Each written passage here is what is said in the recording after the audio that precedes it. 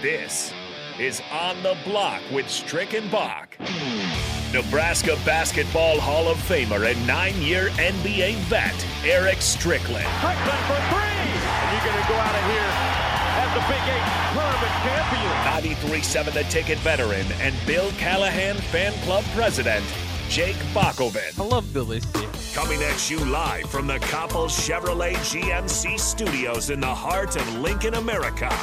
On air and online at theticketfm.com. Sponsored by the Mercado by Certified Piedmontese. This is On the Block with Strick and Bach. Hold up.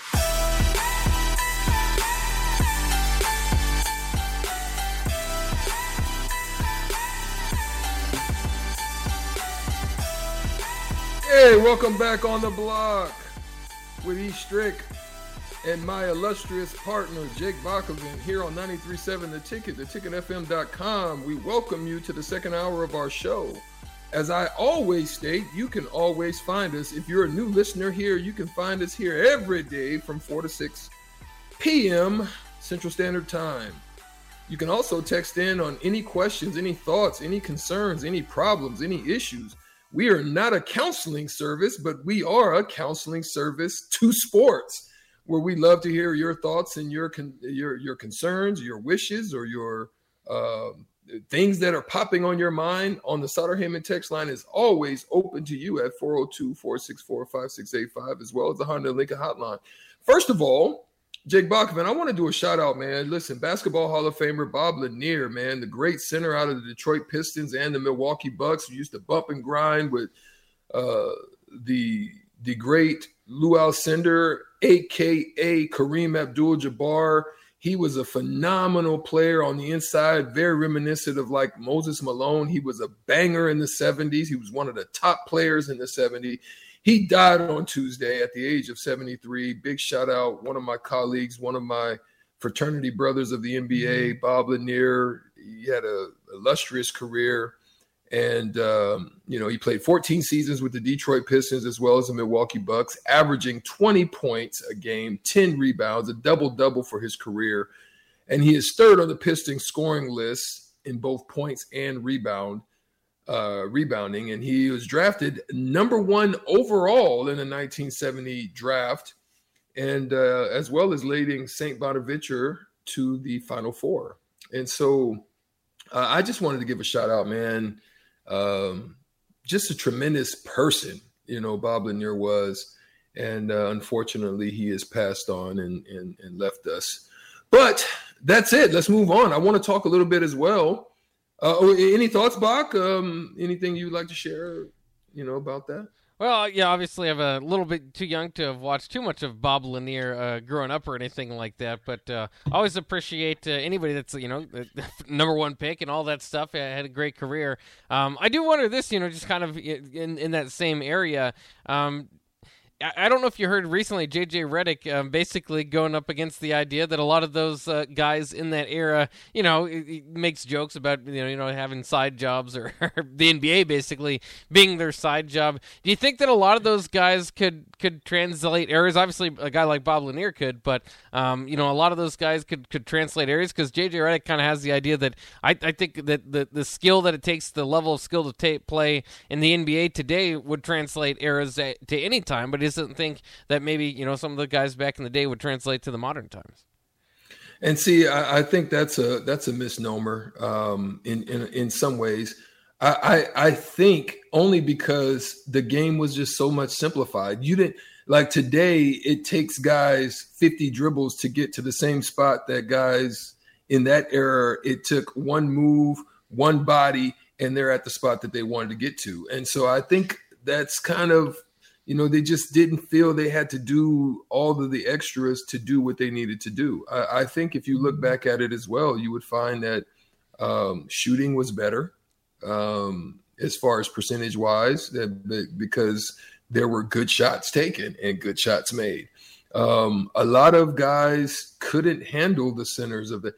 I mean, I watched the video today and just literally had highlights of Shaquille O'Neal, and there's nobody in today's game that could do a doggone thing with Shaquille O'Neal. at any point in time. So, JJ Redick missed me with that one, but I digress. That's the other. There's a lot of guys that couldn't do nothing with Gary Payton right in those days. I can just go back. I mean, I remember, man, and I really mean this. I see guys getting the ball now at places dang near at the 3-point line. If I wanted the ball in one place at one spot, off the block, at the free throw line, wherever I wanted the ball, I was going to get it there because you weren't going to stop me from getting it where I wanted to get it. So some of those fundamentals, a lot of the skill sets are definitely higher as far as ball handling and just some of the things, creativity they can do with the ball.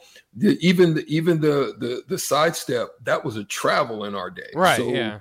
You know what I'm saying? So the things that they're able to get away with these days in creating space, we had to get space by putting a shoulder on you, a body, a certain move, a counter in order to create the space we needed to get it off. Whereas, they're given a little bit more extra leeway to create space than we were.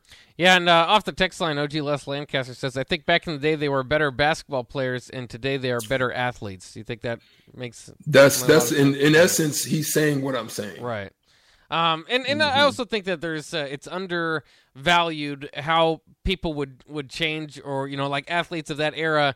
You can say, well, they're bigger, better athletes or whatever, better because they have better nutrition. There's more insight on it. Better equipment, better weight training. So if those athletes from back in the 60s had the same access to that sort of thing, maybe they would be bigger, better, just the same. And then, like you said, just the rule changes makes it so different, and people would adjust or will and are adjusting to the modern day game and the different rules that are available to you as specifically like defending one-on-one in the 90s and hand checking and all that stuff compared to now. So, I understand. I think there's a certain era where you go back far enough. Yeah, they probably weren't the world's best athletes, playing, what wasn't at the time one of the biggest games in the world. It was kind of, making its way up. But I think for the most part, once you kind of get into the Wilt Chamberlain era and kind of moving on from then, basketball was probably big enough, though it really didn't blow up nationally as far as the NBA is concerned until the 80s, with the Magic and Bird there. So, and that's had to do more with TV contracts than anything. Tell me who could have stopped Kareem Abdul-Jabbar in today's game? Rudy Gobert or even had a chance. Rudy Gobert thinks he could stop Shaq. That's what I was going to say when you brought that up. What? He's the Stifle Tower. Yeah, I don't think so. He would have been the Stifle Broken Tower messing with Shaq. Boy, they had to change rules for him even. Listen, bro. Listen. And Shaq played with the Atlanta Giants. That was at the time the NBA was all about the big man and nobody could stop him. Rudy Gobert couldn't have handled Patrick Ewing's jock, and he definitely couldn't have handled Hakeem Olajuwon and David Robinson, who is probably the closest thing body type wise to maybe a Gobert. Would have still did him dirtball bad. I mean, listen, come on, bro. Stop it. Okay, I'm not even going to dig into that. We're going to move on to the next topic. I don't even want to go into that because my head almost spin like the Exorcist over here thinking about that question. But anyway, listen, Deion Sanders brought up something, man, that was an interesting point because we actually talked about that on the block when we were talking about our NIL segments for quite a while. Like what the actual money and the issues and the way that the money has been earned by this new NIL name, image, and likeness rule. The Jackson State football coach, Deion Sanders, basically tagged the NCAA on a tweet where he said, when you start paying athletes like you're professionals, you get athletes acting like they're professionals. And they're young athletes that really don't have the understanding of financial acumen to be able to handle those large types of income that's going to just pop into their hands, and some of them don't even have the family and the family backgrounds that can really handle that. So he said, and you don't have staffs, you're limited on staff, and you don't have staff large enough or equipped enough to handle the young men with money. And then he said, let me go deeper. Handle a young man that's making more money than some of your coaches on the staff. And that's the point I was trying to make.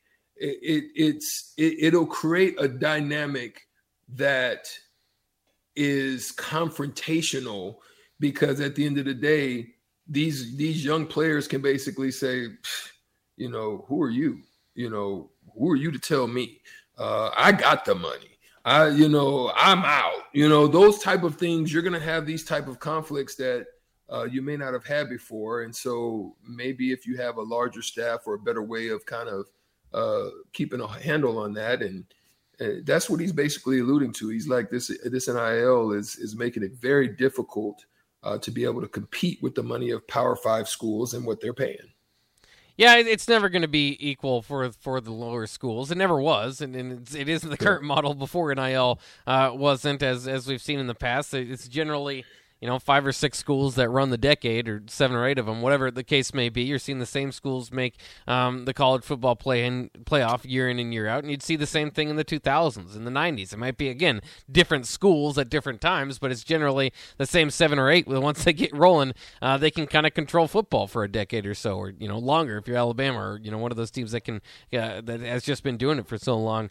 But that aside, this is part of the kind of the method that the NCAA took, was just to not prepare for this thing at all. It's been coming down. We've known for the last couple of years that it's going to be on its way.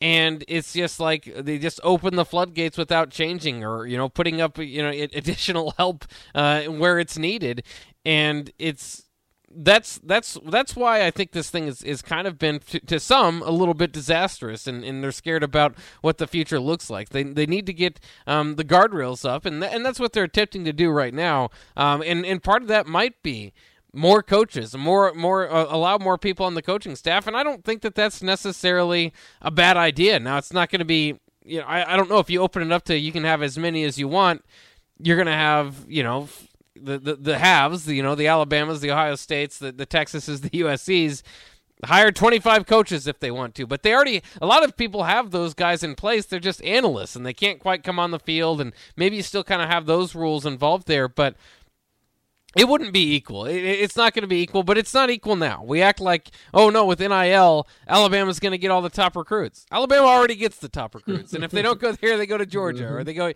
it's the same school. So, yes, the money will change, and yes, that will definitely change the dynamic in the locker room, but I don't know. I guess for a lot of people, the problem is the age there, right? Because you have that dynamic in professional sports.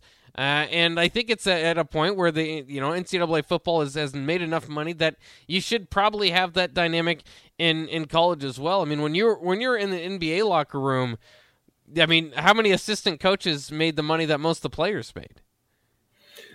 That's the part that just kind of it blows your mind.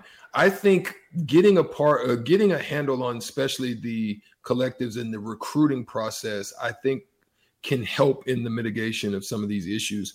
I think once you're on campus and you're able to evaluate the talent or the level of talent, there's a way to kind of, I think if you equate it earlier in the process in some form or fashion, where there's some, like I said, you create like a salary cap. They do it in pro sports. Why can't you do it there, right? In pro football, in basketball, you basically have, based on your draft, where you are, you have some form of a capping on that. And I think if you do that in some way or some shape and form where there's some cap on what you have for recruiting money, then you can decide on who's going to get the majority of that and who's not.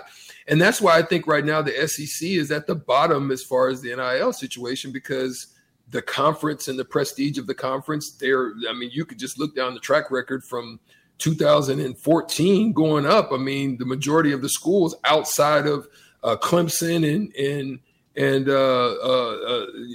Clemson, Ohio State, and Oklahoma, and Oklahoma, the majority of the winners have been in the SEC, and so they're going to draw that just off the young men that are going to want to be there, and so Alabama, obviously, they're going to get involved just because Nick Saban says I don't like it, but I'm still going to play by the rules of it, and you're going to probably be mad at me at the end of the day because I'm probably still going to win that, and then and so that's where I look at it and I say you've got to figure out a way to minimize it on the early onset because there's tremendously more risk that you're taking in doing a recruiting to get a kid in that has not only shown improved at one level. And there's so many situations that have come up to where players just have not panned out. Right. Wherever they are. I mean, you can just look at the situation where Spencer Rattler was at Oklahoma and they gave him a tremendous deal of NIL, and then he's the backup. So then he leaves. So you basically have missed out on all of that and didn't even go to the right guy. So I think if they can kind of take care of that situation on the early parts of this, then evaluate the talent. And then I think it'll minimize also players internally have an issue with it because you can look on the field and say, oh, I can understand that. But a guy that's coming in and he's getting, $500,000, $1 million, $3 million, $8 million, and you're like, wait a second, it's probably going to lead you to, if he doesn't have a green shirt or a yellow shirt on, you want to take his head off. And you know what I'm saying? Yeah. Like, those are the type of things. Maybe I don't block for him. Maybe, I mean, I'm not saying that's going to happen, but at the end of the day, it's like, you can create these type of situations internally. Like you're not rooting for this guy, you know what I'm saying, to win. So that's what I think it can also bring a problem to an organization or a university. Or like we see at the next level, quarterbacks see a young rookie quarterback being taken in the draft and saying, like Ryan Tannehill, I'm not going to mentor that guy. That guy's my competition. I'm not going to help that guy out. So.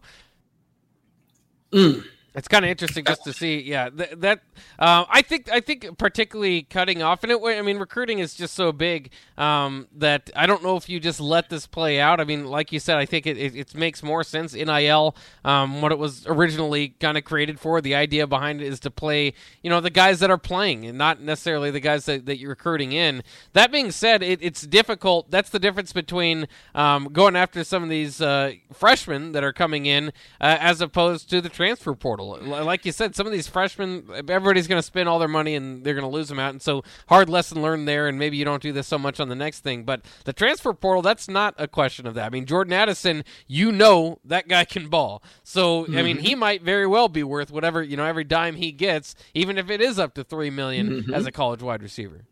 Exactly. And that's what I'm saying. I think you've got to let them show and prove, and you can kind of look down at it and say, oh, yeah, that's understandable. Yeah. It's better than when somebody's coming in and you're like, I mean, just think of probably what they if this was at the height of it, what they would have given Quinn Ewers, and how would freaking CJ Stroud look at that situation if they would have gave Quinn Ewers a huge bag, and I'm a Heisman Trophy candidate and he's not even touching my jockstrap, and he's got $3 million in his pocket, and I've only got, $1 million.